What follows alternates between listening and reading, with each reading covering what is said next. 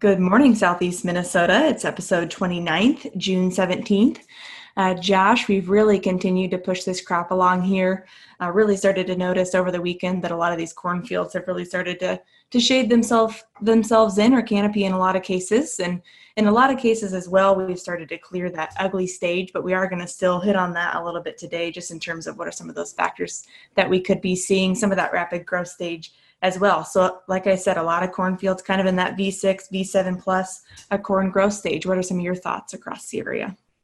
Yeah, a similar growth stage, and the crop changed quite a bit over the weekend, and we had some more warm weather here to start the week, and a bunch more to come.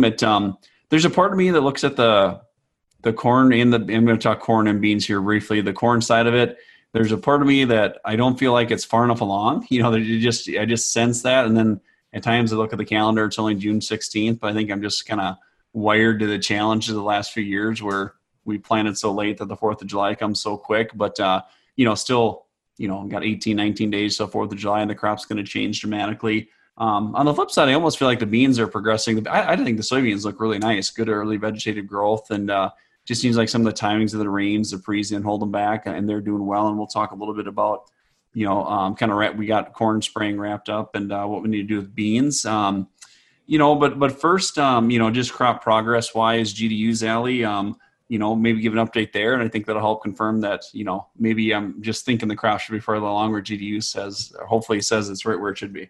Yeah, if we hit on the GDU side of things, we're actually sitting really well. So out of Preston, Minnesota, from that 420 planning date, we've accumulated about 655 GDUs. That's plus 59 above the average. And if we look at crop stage wise, where that should put us, if we're going by the book, once you reach about 610 GDUs, you're getting closer to that V8 stage, which as you walk those earliest planted fields, certainly sitting right about where we should be sitting stage wise in terms of those GDUs. But, we've talked about, so we are pushing along above heat wise where we typically sit, but a lot of these fields that we've started walking in these past week, we've maybe started to encounter some of those corn plants that are wrapped, twisted.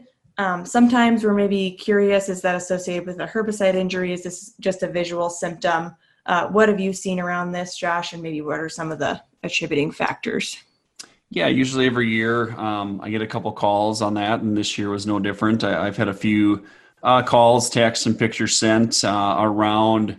There's two phases of this wrap. Some of the texts I've had pictures sent where the whorls are wrapped up really tight, and there's some concern about what's going on there. Is it a herbicide injury? The other side of that, I've had a few pictures and texts of seeing.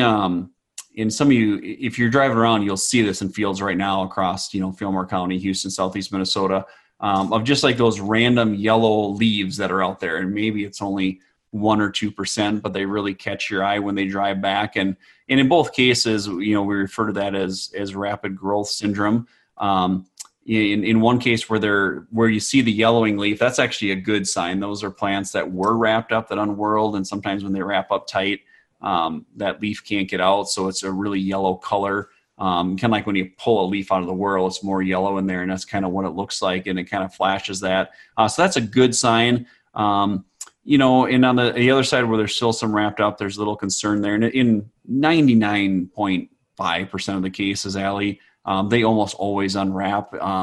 There are some genetics, some hybrids that can show that a little bit more. Sometimes, although you can see it in any variety on a given year in a certain situation.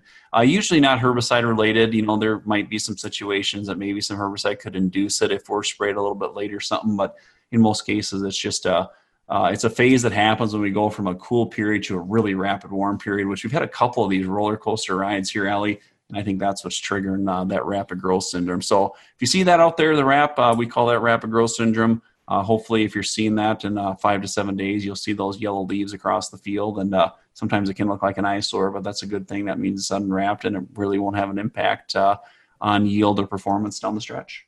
Yeah, just nice to hit on real quick, just because, like you said, you hit on this, there can be a genetic component to this rapid growth syndrome, but as long as that crop progresses and you see that neon leaf in some of those cases, or it's unwrapping itself, all good signs, and it shouldn't contribute negatively in any way. But another thing that we've seen as we've crossed the area is everyone likes to refer to it, to the ugly ugly corn growth kind of period. And like we mentioned, in a lot of cases, I feel like we've worked ourselves out of this pretty well. In some cases, we're maybe just not quite there yet.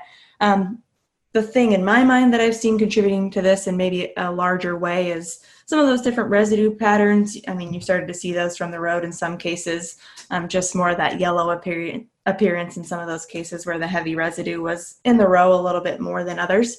But what are a few things that you've noticed around maybe that ugly corn stage? Yeah, the residue is number one. It's a tough corn on corn residue year all around. And it's something, that just a circumstance of a late harvest and early spring and not much time. But, there's other things. There's compaction patterns from some spring manure. There's still some compaction patterns from the challenging springs in the last couple of fall. There's some residual, compaction things there too. And, reviewing some fertility things, it seems like it's maybe a year that being a little aggressive on the front side might be paying off where we're relying on some side dress, we're maybe lagging a little bit behind. Coming out of the break, Allie, we can maybe briefly touch on this before we roll into some soybean post spray, but let's carry this into the break and we'll talk a little bit about it coming out of the break.